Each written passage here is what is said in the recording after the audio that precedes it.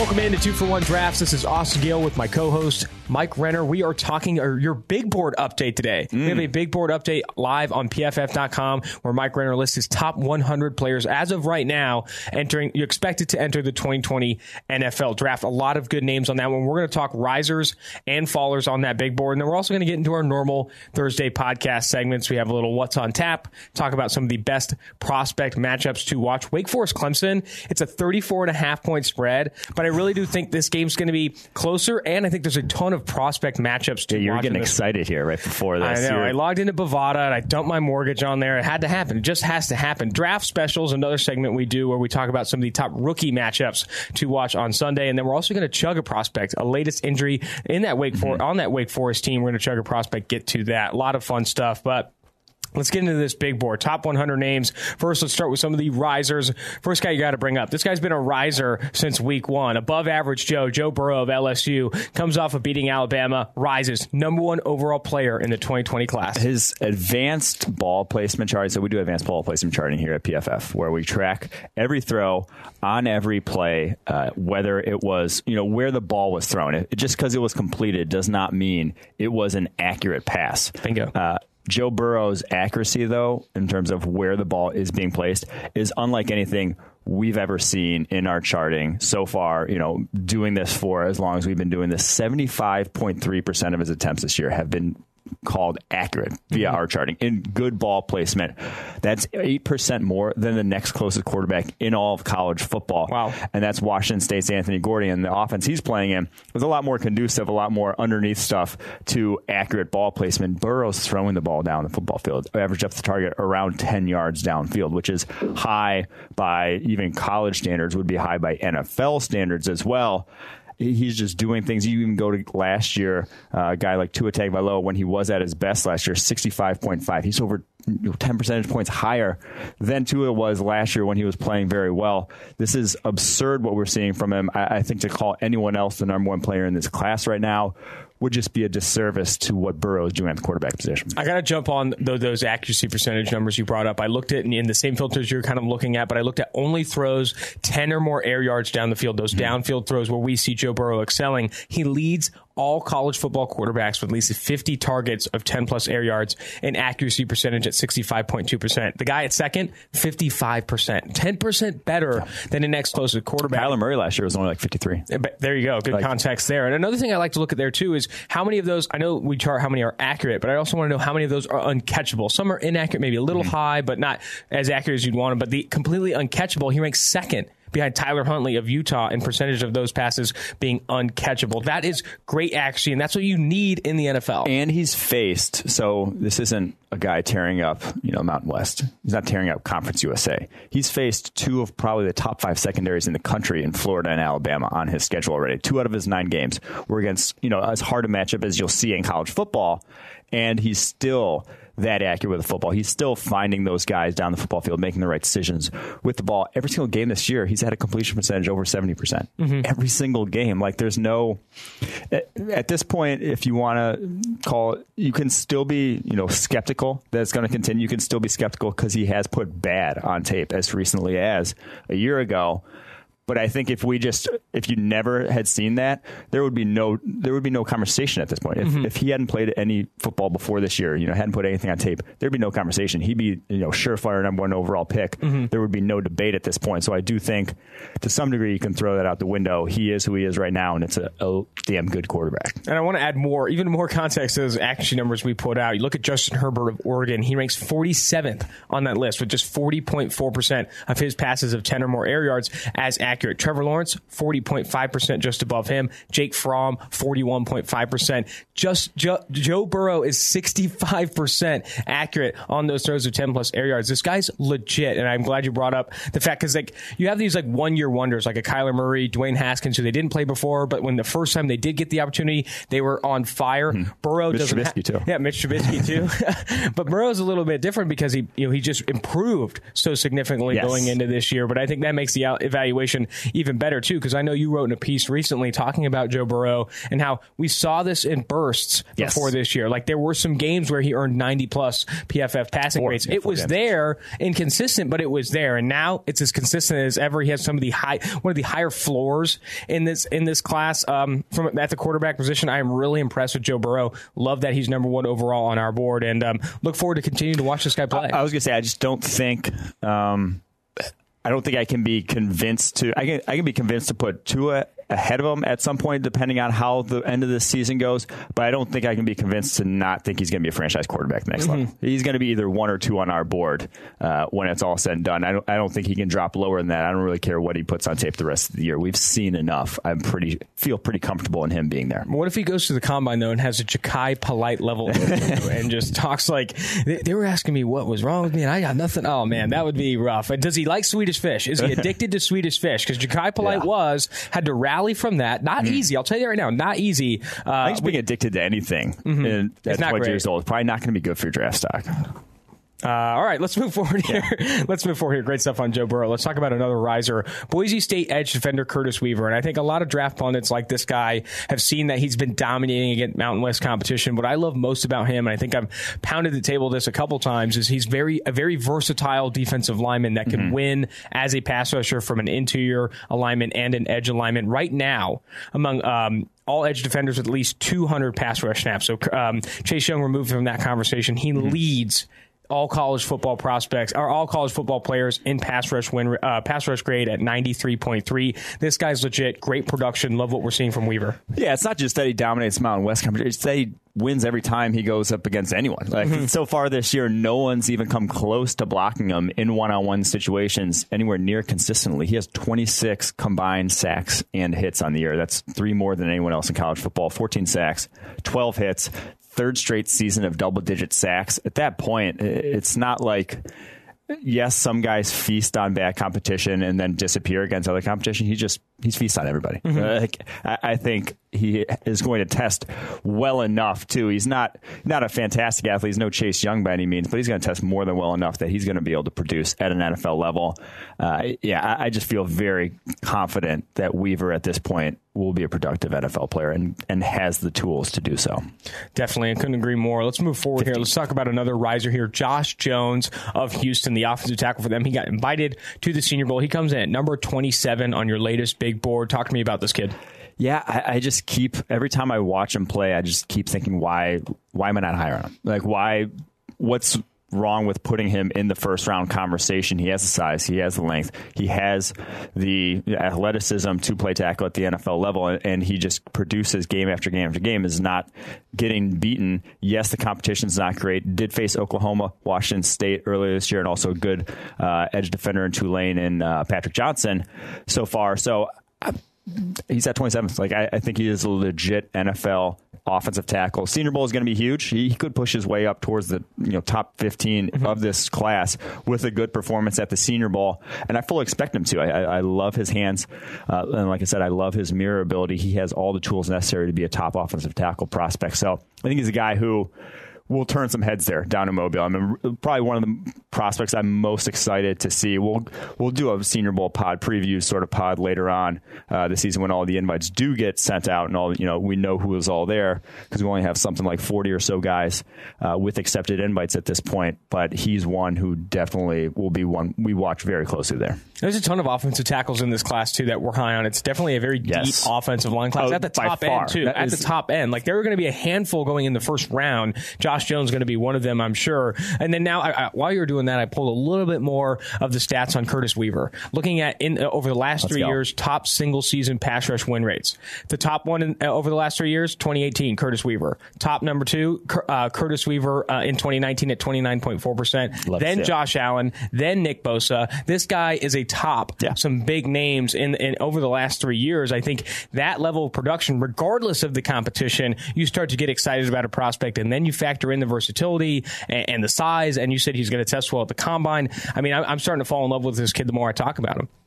Yeah, I mean, they're like like I said, that's why he keeps moving up the board, is because I have not seen a tackle block him this year. Just like no one's been able to. He doesn't lose. And when you don't lose, you're just going to continue to fly up boards here. Let's move to another offensive tackle, another first-round talent, according to your board here, number 32, Jedrick Wills Jr., the Alabama offensive tackle, who looks great in the run game, very explosive. I love this guy's movement skills. And that's what I look at offensive tackle, too. I think in the past, maybe when I was a little bit younger, you look at size and like kind of this like strength to impose your will and this grit. But I want an athlete now. I want an athlete with a great 10-yard split, a guy that moves very quickly, like we saw with Andre Dillard of Washington State, a guy that has a great kick step. That's what I think I see with Jedrick Wills. I think he's going to test out at the combine, going to put up some numbers that are, Lane Johnson-esque in terms of probably going to run like a 4.8 40. That's a name I thought of. Going to have a ridiculous vertical. Like, he just has that explosiveness to his game. Is more explosive to me than either Andrew Thomas or Tristan Wirfs. Those guys, freaks in their own right. Wills, to me, that's saying a lot. Is probably the most freakish in terms of just movement skills of them. Still gets a little overexcited. Still loves to go for that kill shot, whether it's in pass pro or in the run game. It's not nearly as polished as either Wirfs or Thomas, but the tools are there to work with, and we've seen the improvement from him from last year to this year. It goes from a 63.1 run blocking grade last year to 92.2 this year. Highest in all of college football. We've seen him make the necessary improvements. And again, only a true junior.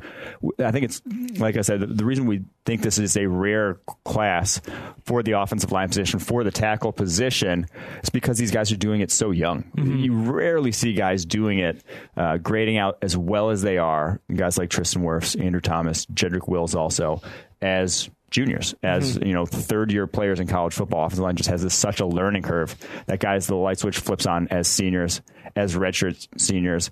Even Quentin Nelson coming out was a senior. So you don't see those rare guys doing it this early. That's why we love this tackle class. Yeah, and usually these like kind of in-season lists or in-season draft boards, you're seeing in terms of offensive linemen, redshirt seniors, 5-year start or 4-year starters, like these guys that have played over 60 games or whatever. It's some young guys, the guys that are still getting better as we speak, and all of that stuff. Jedrick Wills is one of them. Let's move forward. Number 37, Utah quarterback Jaylon Johnson, rising a bit on your board. Yeah, Jaylon Johnson, I was worried about. He was just jumpy on a lot of routes last year. I worried about whether it was really playmaking ability or if he was just a guesser. And I think someone like Vernon Hargraves coming out got exposed as a guesser at times in his career at Florida, not necessarily a playmaker, and then he goes to the NFL. And we've seen how that worked out. He's not in the NFL anymore. Yeah, but now. Jaylon Johnson, I had that question mark for him, so it was kind of a mid-round grade heading into this year. But I think we've seen enough to where I think he has legit playmaking ability. He legitimately, whether it's combination of film study and putting it into action, legitimately has those instincts to not be biting on double moves, not be getting torched deep, but also making plays on the football. Every year of his career, 3 years as 1 or 2.5 kind of years as a starter now, has allowed a passer rating under 60 in every single season of his career. Completion percentage against over the course of his career, only 48.6. I think he's just a playmaker, and so he moves up to 37th on the big board, possibly working his way in the first round conversation. You know what I loved about that, evaluation, that little run on Jaylon Johnson? You didn't mention length or size, and that's what he's got, that length and size. Yeah. But there's more to him than that. I think it's easy to lean on length and size at the cornerback position and say, this is why he can have success in the NFL. But those instincts, the consistency, I think passer rating when targeted, one of PFF's metrics that I think we heavily use for cornerbacks. When you have a low passer rating when targeted, it speaks to consistency, not giving up big plays, not giving up touchdowns over a course of a long period of time. And when you're able to do that across what you said, 2.5 years as a starter, it's very impressive. To do that, it speaks to not giving up plays. Also, a lot of ball skills too. You got to get interceptions to drag that thing down. So I think that's very impressive for Jaylon Johnson. Staying in Utah, staying with the Utes here, edge defender, one of the guys I really like. I know he's not a freaky athlete like some of the other guys in this class, but technicians, I have a little thing for technicians, guys that are so good with their hands and win with their hands and polish. Bradley Anae, the edge defender for Utah, does just that. He sits at number 48 on PFF's latest big board. Yeah, and we've talked about it before, how just because you're not high end, just because you're not Khalil Mack, Von Miller athletically, doesn't mean you have necessarily a low ceiling. You can still be a very good player. We've seen guys like Jabal Sheard be elite sort of in that tier of pass rushers without top-tier athleticism. I think that's what we could see from Bradlee Anae at the next level. And the thing is, he's made a huge leap from last year to this year in terms of pass rushing grade, went from 79.1 last year to 91.0 this year. And they did it against Trey Adams. He did it against NFL competition, 11 pressures in that game against Washington a couple weeks ago. So for those two reasons, I think he's making his way up our big board. Number 48 overall, still... I'm still not putting him in that top group of the, Akwar, Weaver, Epinesa, Young, the guys that we see as first rounders. But I think if you get him in the second round, I feel very good about getting a guy like that. Moving to the next guy on this list, and this is a guy that when I watched, I didn't fall in love with as much as you do, but you really do like this guy. And down the stretch, he's grading really well across a high target volume for San Jose State. I'm talking about wide receiver Trey Walker, number 10 for them. And Trey Walker, I think, doesn't have to declare this year. He can come back to school, and I think that makes sense, especially when you're coming out of the group of 5. Mm-hmm. Sometimes it's tough to come out of the group of 5 as an underclassman with a year of eligibility and try and break. But you have him right now, number 64 overall on the big board. You like this guy's skill set. You think he's a legit wide receiver. Yeah, Trey Walker averaging well over 100 yards a game since coming back from injury to start the season here. 14 broken tackles on 59 catches so far this year, so good after the catchability, and I love his route running. That's why he is number 64 overall. He's only 5'11", 175. He's not a big dude by any means, but he is a creative route runner, separates at a high level. Yes, competition level is not great, but I mean, he went for 12 catches for 161 against Arkansas. That's an SEC team, if we forgot. I mean, they're not a great SEC team. I think some have forgot. I think Arkansas has forgot. Exactly there. But yeah, Trey Walker, I truly believe that he is one of the sleeper-esque wide receivers in this class, similar to Deontay Johnson from a year ago. Not putting him in. I'm diving into this kid after this podcast. Yeah. I am going to watch all of Trey Walker's targets, and if I don't come away impressed, I might push you on the ground. I don't know. I had to get aggressive at some point. Let's go Jamie Newman, number 66, the Wake Forest quarterback who's taking on Clemson this week. We'll preview that matchup later in the podcast.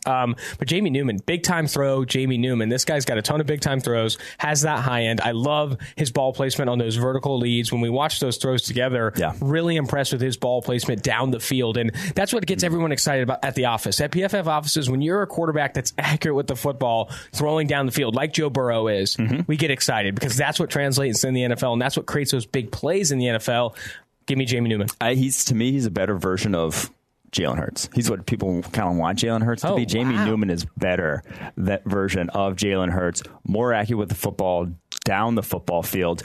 And we watched tape with Bruce Gradkowski. Me and him watched tape last week on him. Last night or last week? We were chilling together at the crib. No, we were just watching tape of him for a different video that we did. And he was like, I love his ball placement. His ball placement down the football field. It's not always going to be clean when you're throwing down the football field, especially at the NFL level. You're not always going to have guys wide open that you're throwing to that you can just hit in stride, and that sometimes you're going to have to get creative with where you throw it because the DB is right on the hip of your wide receiver. You're going to have to put it in a place where only your wide receiver can catch it. In those situations this year for Wake Forest, he's been exceptional. I love where he's putting the ball on the wide receiver's leverage when he does take those chances down the football field, and that's a big part of playing in the NFL, and he has that and has shown that already. Again, another guy with another year of eligibility, but a 90.8 passing grade this year. Dude's been excellent. We're going to preview the Clemson matchup later, but that's going to be big for his eval. I don't think he's necessarily... I think he could end up coming out this year if he continues this down the stretch. Looking at his ball placement on those throws, 15 or more air yards. He ranks inside the top 20 in PFF's ball turning accuracy percentage. Limited on, doesn't have a high uncatchable inaccuracy percentage. I like that ball placement. I like when the numbers match up some of the film study with Bruce Gradkowski late night. But that's great for Jamie Newman. Let's move forward here. I think he does come back to school though. I think he comes back to school and has a chance at, let's go high in the draft. Let's go top 5 because this guy puts together another season of 90 plus PFF passing grade play. That sounds very nice. I think that could be very good for Jamie Newman in 2021. He's not going to be on Trevor Lawrence's level, but I think you can get yourself in the first round conversation a lot easier in next year's class. Let's go here to Marlon Davidson, edge for Alabama. No, Auburn, sorry. Yes, Auburn edge defender, but he's like not quite. He's like 280. The dude's huge. Is like 6'3", 280. He could kick inside and play 3 technique. Kind of does for them at times there. But he is very powerful. I think if you're a team that runs a 4-3, you're going to covet this guy highly and just wants to stop the run because he rocks offensive linemen backwards and has a little bit of quicks at that size, really taking his pass rush to the next level at this year. 88.8 pass rushing grade, already matched his pressure total from all of 2018, has 34 pressures on the year. 3 or more pressures in every game but Oregon, which has one of the best offensive lines in football. I mean, he still had 2 pressures in that game. So he's multiple pressures every single game. He's pretty legit. 67 overall. He's working his way up our board. Didn't make our last 75, but what we've seen from him, had a dominant outing against Florida, 7 pressures in that one. I think he's continuing to rise. That's great. And when you're that You'll be big, at Senior Bowl. And when you're that big and you're winning as a pass rusher, it's easy to start to fall in love. It's when you're that big and you can't rush the passer is when you fall down draft boards. Yeah. Let's go to number 77, a guy I really like who's coming off an absolute stellar game against Penn State, formerly number 4 Penn State, Antoine Winfield Jr. of Minnesota, the safety there.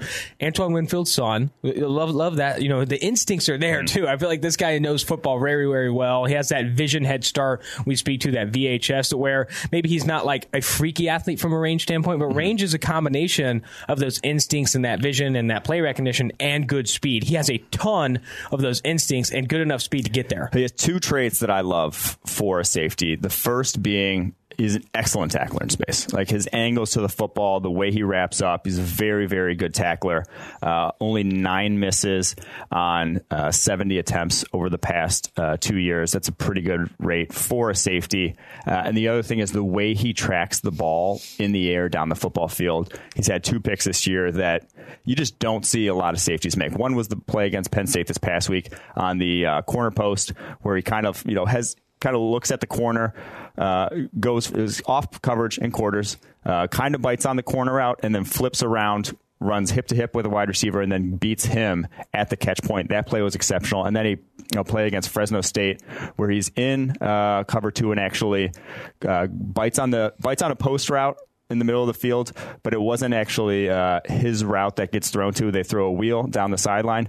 He goes and immediately gets back to that ball for the pick in that Fresno State game. If you have access to the internet, go watch both those picks. They were great. Pause right now. I love for safeties too. I think we see it with like the elite safeties, the guys that can really make a difference at the next level, of bite and rally. Because some of the best plays in PFF's grades, I look at when you're looking at some of these like tagged as like 1.0, 1.5 grades, or even 2s. You're looking at guys that bite on something in front and then are able to turn their hips and rally back to where they're supposed to get, recover. That I do love. A little bite and rally from Antoine Winfield's gotten me really excited on a Thursday. So he makes his way into, I think he's 3rd safety on our board now. So there we go. And you said it's a weak safety class. Weak safety. And when you brought up sure tackler, I heard you under your breath dragging Grant Delpit. I don't think anyone appreciated that. That's not really cool. We're going to dive into him here a little bit later. But before, we got one more riser here. And he's a microbrew. Yes. Little 2-for-1.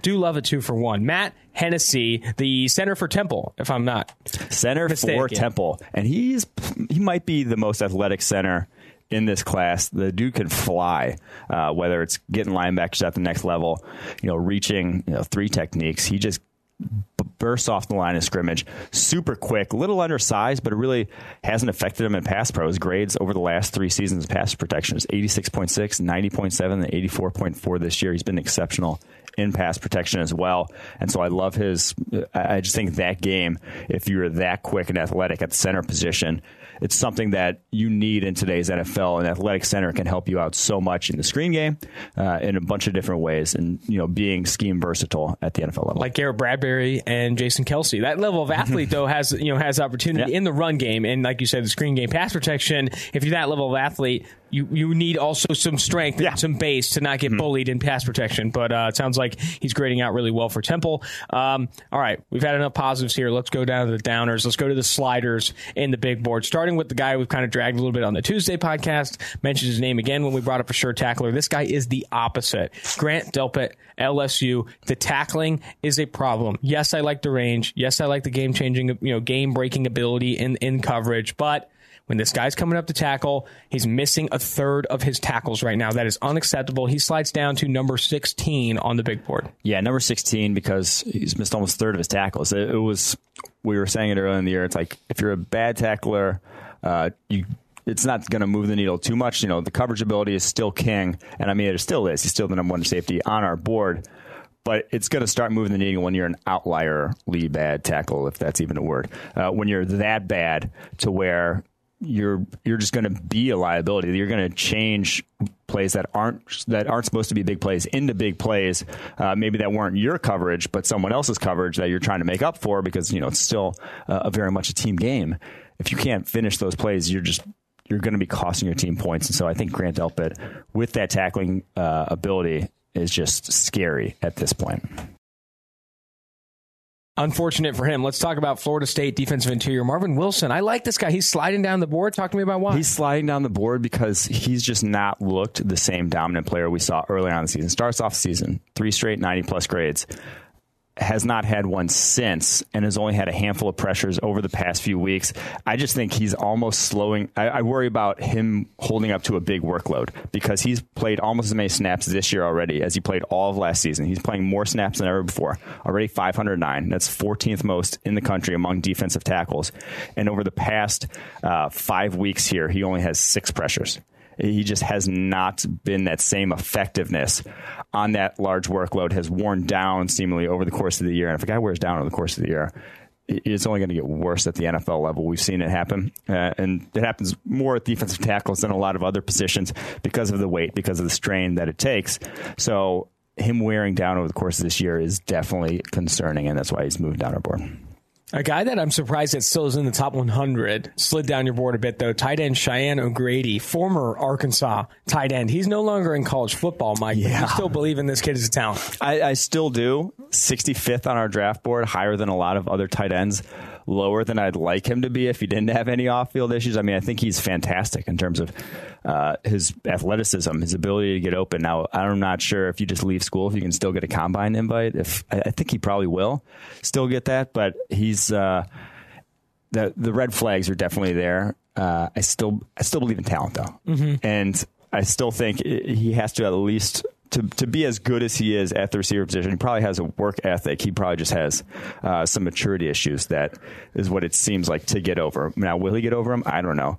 But I still believe in the talent that's there. I tried to get him on the podcast to get through some of these maturity issues, but he deleted his Twitter. He deleted his Twitter. So I don't know how to reach out to this guy. It's unfortunate. I think he has an opportunity in the interview process to maybe put to bed some of these maturity issues. I mean, I don't know if you can do that. I'll just say, I don't know if leaving school you can just be like, yeah, the coaches hated me. Like, there's no excuse. Yeah. The only thing that you could really say was, these were mistakes. Yes, I'm not going to make them. Exactly. I don't. If you end the interview and he's like, yeah, those people screwed me. It's already like, okay, you're done, dude. Like, at a certain point, like, I feel like everybody's fault, but mine. I hate to bring up my dad here, but we're going to bring up my dad. My dad, 3 divorces, and somehow it's always their fault. That doesn't make any sense. At a certain point, you might be the issue. It's not really working for you. Fool me once, shame on me. What's the something like that? You're getting there close, but I'm saying at a certain point, you have a number of divorces. Yeah. It's kind of your fault too. You're probably not that great either. So that's an interesting one. Maybe that's where we're at with Cheyenne O'Grady. Hate to bring up the dad. That's where we're at. Jonathan Greenard, edge defender for Florida. He slides down to number 74. Had a very good start to the year.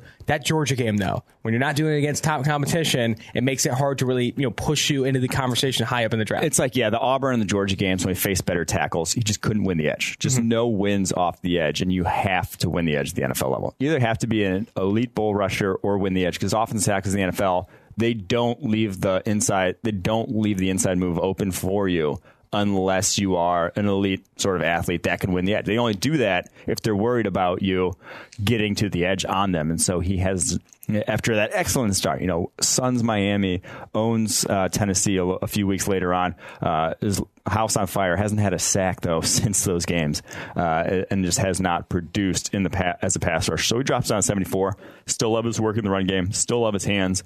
Still think there's something there, but it's not something I'd take too highly. There you go. Off the board completely. Off the top 100. He's not off the board completely, but off the top 100. Safety for Notre Dame, Alohi Gilman goes down. Talk to me. I feel like some people really like this guy. What Why is he off the field right now? I think he's just box safety only. I had some hope that he could be some Jonathan Abram. Yes, so I had hope that he could be sort of a nice quarter safety, a nice if you played, if you're like the Panthers, Bills, a lot of teams that run a lot of too high, Denver, Fangio, their safeties.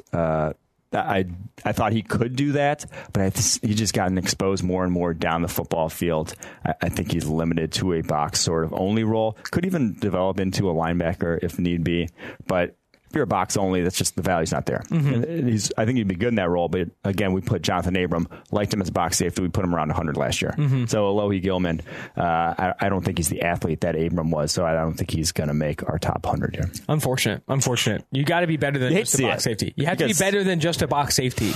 And a big part of that is just being fast and not giving up big plays and being able to play that deep safety role with that range and that vision to make plays. But if you're getting beat deep at free safety, it's hard to really justify the value. That's going to do it for the board risers and fallers. Definitely go to pff.com to check out the full top 100 board. A lot of exciting stuff there. Renner puts in a ton of work with Bruce Gradkowski late at night, but also he does some on his own. And we watch film too sometimes. Exactly. Grind the film.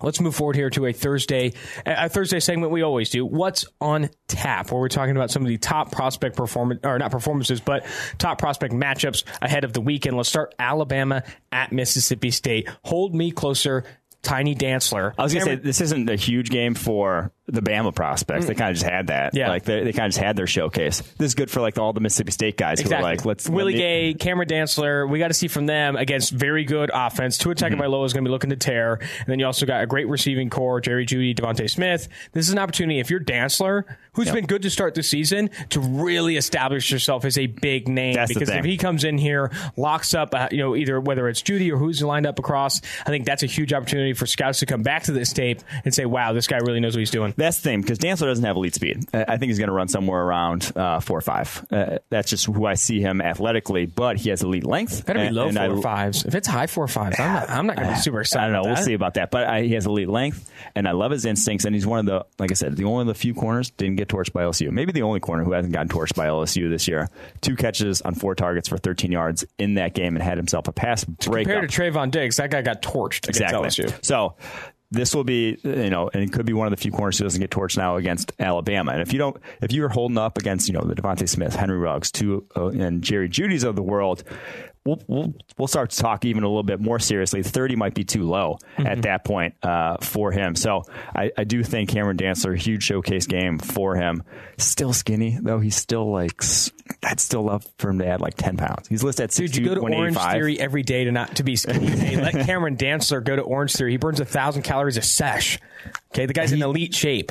I'm not trying to play corner in the NFL, though. Fair. Totally fair. I mean, maybe he's not either. I don't know. But it seems like he probably should. That should be his goal at this point. For sure. Well, he's going to add some beef to his frame. You get to an NFL team, they're going to those stats over the course of his career now are absurd. He has allowed a 37.9 passer rating for his career. Wow. Cameron Dantzler. That's very good. That's career. That's, multiple years of starting in the SEC, which, if you've forgotten, the SEC is a good conference. Like everyone, Arkansas has forgotten, everyone likes to remind you that the SEC is good. They're good. So let's talk about the linebackers too. Willie Gay Jr., Interroll Thompson, 2 athletic linebackers for Mississippi State. 2 guys you really like. This is an opportunity for one, stop Najee Harris and see what they can do against the run. But also, Alabama does a ton over the middle, and I think they're going to get involved in coverage and have opportunities to tackle in space, defend some of these low crossers, and I think that's very exciting for those linebackers. Obviously, they have to step up to the plate, but if you can play well against Alabama, we've said it about every team and every prospect, you're going to be viewed in higher regard when it comes to turning back on the tape. Yeah, I need to see Willie Gage on the field. He's played 88 snaps this year. He just got suspended, had the injuries, whatever. He's probably not coming out because of all that, but I still think this is a good showcase for him. He'll be probably matched up on Jeudy at some point because of just how they run that offense. So that'll be good for him. But Earl Thompson is the one who needs to show me a little more to raise his draft stock, because he looks like an NFL linebacker, ideal build, 6'1", 250, rocked up, explosive. Hashtag looks the part. Hashtag looks the part. Hashtag hasn't played the part this season so far. Just kind of exposed in coverage and just kind of. I worry about his change of direction at this point. He's not smooth going backwards, which as a linebacker, a lot of times the the most high leverage plays you're going to make, you're going to be going backwards. You're going to be either backpedaling or having to turn and run. He hasn't looked the greatest doing that. He's good in front of him. Worry about that. We need a soundbite or a buzzer for any time someone says looks the part or fun to watch. I think that's some of my favorites. Let's go. Another matchup here. Darrell Williams versus Raekwon Davis. Strength on strength. Yes. This should be very good. Well, Darrell Williams, his lack of strength has been what's been an issue for him this year. At the center position, he just doesn't have... Man, he's just so slight. Like, he's just so, the lack of power is so evident. And he is, athletically, he's like on the Matt Hennessy level. He's smooth. He gets off the line of scrimmage so well. His location ability in space is second to none in this class among interior linemen. But you have to have some sort of power to play in the NFL. You're just going to get murdered by nose tackles. Linval Joseph will just, eat your lunch repeatedly. You're not going to lose every single rep against guys that are that powerful at the NFL if you don't have that baseline of strength, which he just has to prove at this point. So going up against Raekwon Davis, big, strong dude, long dude. Monster. Gonna be, the dude's huge. Yep. Yeah, so that's going to be a nice test for him. Yeah, good test. Let's go to the next game here on this list. Wake Forest at Clemson. Like we said earlier, Wake Forest 34.5-point dogs right now against Clemson. That's an absurd line. It's just an absurd line. I'm saying right now, it's an absurd line. Wake Forest should be, that should be posted all over their locker room. They got to come into this game being like 34.5. Well, we're going to lose by like 7. We're not going to win. But we're going to lose by 7 tonight, boys. Let's go. Let's start it off. We're going to chug the prospect later, but Sage Surratt will not be playing in this game. He had to have surgery on his shoulder. He's done for the year. Without him, let's focus on some other prospect matchups. Isang Bassi versus Trevor Lawrence, the safety for Wake Forest. Trevor Lawrence does such a great job with his decision making. If you can get a pick against Trevor Lawrence, bait him into something nice. That's the thing. So Bassi switched from corner to safety. The popular switch when you're DeJuan Thornhill. When you think you're, so it was Levante Taylor, Bassi, both made that switch because they're 5'10". Mm-hmm. They're 5'10", 5'9". They're short. They see, we're not going to be outside boundary corners. Mm-hmm. That's not what the NFL wants. Let me switch to safety. It's not as easy as it looks. His coverage grade went from 84.9 last year to 68.2. He had, double-digit pass breakups each of the past 2 seasons, only has 3 this year. So it's not, the easiest move in the world. I'd argue safety doesn't even look that easy to me. I think that the talent is still there, though. And I think if we see him make some, splash plays, you see him make the high-low plays we talked about Antoine Winfield making, you see those on tape from the safety position, you're going to feel better about him translating to the next level. So a good game for him because, Clemson's going to be throwing the ball around the yard. Yeah, they're going to be throwing the ball deep at you. So this will be a nice little showcase for him. He hasn't been torch deep. He hasn't had a bunch of bad plays on tape, but we just haven't seen the high level plays. Let's see some high level plays. I think speaking about safety, he's in our top 100 though. 95. Oh, wow. Talking about safety play overall and evaluating that position, I think something that we constantly bring up, whether it's Ashton Davis or the safety we just mentioned that's losing me, Antoine Winfield Jr. It's those splash plays. It's seeing it on tape in small sample sizes, but your ability to go attack the football, show off range, and go make a play. Well, it's that with also not getting torched. Yes. So it's like you can't just be jumping routes willy-nilly. Mm-hmm. You have to do that without giving up the bad plays. That sort of thing. That's a good point. All right, move forward here. Jamie Newman, we already talked about him a ton earlier in the podcast, but he's going against a legit Clemson defense. This is going to be his first big test. Again, 34.5-point dogs. This guy's got to try and find a way to put up points, but I think he's undervalued at this point. He goes into this game with his ability and his accuracy on downfield throws. I'm excited for him. I think he can put points against this Clemson D. Yeah, so Newman this year has not had a single game passing grade below 70. Not one. So Joe Burrow has had one, and it was like 69 point whatever. So it was barely below 70, but he has basically been above average every single game this season. Now, the best defense they faced is probably Virginia Tech. So it's not like you're facing world beaters defensively. This will be the best defense he faces. This will be, again, we say the tape you come back to on a guy when he faces the best team he's going to face. And so what can he do? That remains to be seen. I think he'll play well, though. I think that 34.5-point line we keep coming back to is just absurd at this point for them. All right, Carlos Basham Jr. Carlos Basham Jr., the edge defender for Wake Forest. He's going to be going against Jackson Carman, a very good offensive tackle for Clemson. This is an opportunity for him, who has had a very good year, racked up a ton of pressures, but do it against legit competition. You've seen what happens, Jonathan Greenard, when you go against good competition and suck. Carlos Basham does this, he's going to be sliding down. He needs to have a good game. And this is a big one for him because Basham, to me, is he's just a power player. Like, he is enormous. He's also a little bit of a bull in a china shop. Yes. He definitely runs So he's got the comp for me was Marcus Davenport in terms of like he's going to just overpower you, and that's going to be his thing. And with Marcus Davenport, it worked at UTEP. I believe it's UTEP, right? Or no, UTSA. UTSA. Sorry, Jesus. Same. You suck. They're all both in Texas. No one likes you. Worked at UTSA against worse competition. Start at the Senior Bowl. It didn't translate really well. Year one didn't translate really well in the NFL. Now it's starting to come around. He's starting to figure out, how to actually put some technique behind his bull rush and that sort of thing. Jackson Carman is an ox. 6'5", 345. He's been excellent in pass pro this year, only a sophomore. He's going to be a top prospect coming out in a couple of years or next year. 7 pressures allowed all season long, so I don't think he's going to cede much ground to the bull rush. I don't think that's going to be an option for Carlos Basham in this game. So do you have that sort of, do you have a plan B? Yes. Do you have a counter? Do you have something else in that bag of tricks that you can use? Remains to be seen. This will be a good showcase, though. Let's move on to this next matchup. Last one of Clemson, Wake Forest. We have Justin Herron, the senior offensive tackle for Wake Forest, who's allowed just 6 total pressures this year. He should be seeing a fair amount of Xavier Thomas, who, I'll say this right now, has struggled from a pass rushing perspective, not draft eligible until 2022. But you look at this guy, 68.1 PFF pass rush grade, only 21 total pressures. This is an opportunity to go against a good offensive tackle, only 6 pressures allowed all year, and have yourself a day. Because when you can do it against good competition, the spotlight starts to draw to you. Yeah, Herron's an all right prospect. He's probably a mid to late rounder at this point. Obviously, doing it against Thomas could help, but I'm actually more excited to see Thomas because he was the 5-star. He was the guy who, as a freshman last year, had an 84.2 pass rushing grade, 26 pressures, was dominating for Clemson in that limited role. But he comes back as a sophomore and not only has not taken that next step that a lot of people thought. Like I put a Vault Me tweet out last year that said he was going to be a top 5 pick after watching him as a freshman. That's how good I thought he was. I don't use the hashtag Vault Me lightly. Hashtag Vault Me means you can put it in the vault because I think this is a sure lock, gonna happen sort of thing. 68.1 pass rushing grade this year, though. Has not been. Now he's had some injuries. That he's missed some time. But dude, I'm getting scared because I don't think I've missed on a Vault Me yet. I've only used like 6. Oh, here we go. But I haven't missed on a Vault Me because when I say Vault Me, I mean it. Yeah, you said it like 70 times in the last 5 minutes. This might be my first Vault Me miss. Jeez. Let's move forward to the next game here. Vault Me on this. Minnesota at Iowa. They got Tristan Wirfs and Alaric Jackson.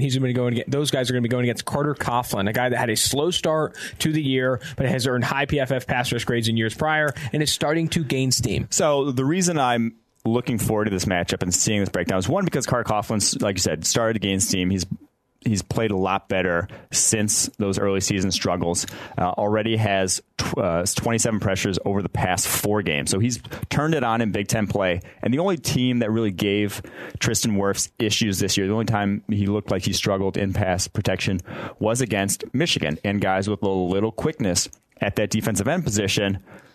Carter Coughlin has quickness. Doesn't have power. You're not going to worry about his bull rush, but he has quickness. That's the one thing he does win with. So we'll see if that gives Wirfs issues. That's concerning because guys only get quicker. Hashtag Vault Me. Let's move forward to another matchup. That matchup. You didn't bring this matchup up, but Tyler Johnson and Rashad Bateman have both had very good starts to this year. They're both grading at a high level. Rashad Bateman not eligible for the 2020 NFL draft, but he's been a fake ID in previous podcasts. And they're going against a good Iowa secondary. Geno Stone is a name that people have thrown around, but also a guy who's eligible for the 2020 draft, Michael O.J. Meduya. O.J. Mudia. That's probably how it's going to go. But he's only allowed a 47.6 passer rating when targeted this year, has earned a 78.1 coverage grade. I think it's an opportunity. Iowa's secondary, who's always coached very well. We've seen that with Desmond King and others coming out of Iowa, even Amani Hooker. I think it's an opportunity. It's a good test for Tyler Johnson and Rashad Bateman. I think I'm looking forward to that matchup. Dude, Bateman's fun to watch. He'll be that. A lot of people want to say what if you want to look ahead, that 2021 wide receiver class. I'm not going to say it's on the level of this class, but it could be if we see some guys return to school. We see like Jalen Reagor. Trey Walker. And Trey Walker return to school. If Trey Walker can return to school, dude, it's over. First round lock. If we get some of these guys return to school, it could very well be better than this year's class. Really? Who's the top of the class? Justin Ross, Rashad Bateman, Jamar Chase. I love Jamar Chase. Yeah. Jamar Chase is legit. There are some dudes in that class, Rondale Moore as well. Oh, yeah. Jalen Waddle. There's a lot of talent in that class. Devontae Smith, if he returns, because I think Devontae Smith could return and he could be even better. Although I bet he goes out after you put up 200 yards against LSU. You probably should go out. Have you seen his face, though? Like his picture of his face? Dude looks like he's 16 years old. Yeah. I mean, we have Anthony Tresh out there, one of our colleagues who's 20, and he looks younger than Anthony Tresh, which is a little wild. That's going to do it for our What's on Tap segment where we preview some of those top prospect matchups. A lot of fun there. Definitely vault us on all of those if you can. Is hashtag vault us a thing? No. Okay, well, I'll never say it again. I apologize. Don't take my... Don't vault me on that pronunciation of OJ Madu. Yeah, that was terrible. That was terrible. Draft specials. Let's talk about some of these top rookie matchups to watch. We always do this every Thursday. We're looking at rookies to watch this upcoming week. NFL Week 11. Let's start with Ed Oliver, who's created some havoc in the trenches for Buffalo. Probably not had the season some expected him to, but he has a good matchup this week going against the Miami Dolphins interior offensive line, starting with fellow rookie Michael Dieter. I think he feasts this week. Yeah, this should be, if there's going to be a favorable matchup for you, this should be the week. And you should be playing, you would think, with the lead. So you get a lot of obvious pass rushing situations. But over the past 4 weeks now, he's only had 5 pressures at Oliver. It really hasn't. He kind of started off hot, had 5 pressures week 1. Hasn't come close to replicating that, though, any week during the season. So, yeah, we just want to see. You want to see if it doesn't happen this week. That's worrisome because this is a trash offensive line. It's absolutely bad for the Miami Dolphins. Only the Cincinnati Bengals is worse, right? Fault me, they're bad. But yeah, it's not been good for them. So this is one where you just got to see the guy win. Absolutely. Let's go. Eric McCoy, center for the New Orleans Saints, going against the big boy.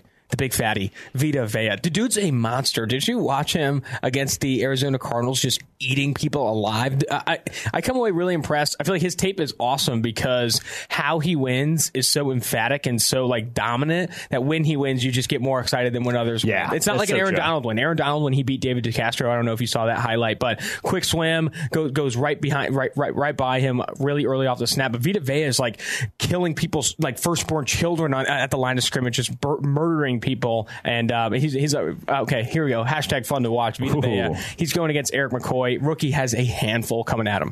Yeah. So the first matchup that these two had only allowed 1 pressure in that game.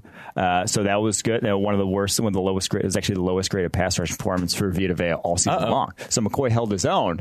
But, you know, now you got the tape on. Now Vita Vea is like, oh, this is how he sets. That's how it feels. You got to do it the second time around. Can you do it twice? If you do it twice, hey, you got a guy's number. So I'm excited to see this matchup.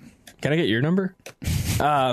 Moving forward, rookie on rookie. Brian Burns, edge defender for Carolina, the rookie who has not had a ton of success since switching to the opposite side of the edge defender there, letting Bruce Irvin play left. Then you also have Caleb McGarry, the rookie for the Atlanta Falcons. This an actual rookie on rookie matchup. This is a little rook on rook, a little 2-for-1. Talk to me about this matchup. Yeah, so he had the wrist surgery also during the bye week. Brian Burns did a couple weeks back, and that's also played a factor, I think, in his decline here, and didn't even like play this past week against the Packers because of it. Only 11 snaps this past week. Didn't have a single pressure on his 6 pass rushes in that game. That was a tough matchup. Bakhtiar and Blaga, one of the best tackle duos. But this should be, you know, if he is rushing off the left side against Caleb McGarry in this one, this should be a game where he should feast. You would hope he feasts. Now, hopefully he's back healthy. Hopefully the wrist isn't an issue, and hopefully he does play. But yeah, it would be a nice, just a fun rookie matchup to watch. Do love a fun rookie matchup to watch.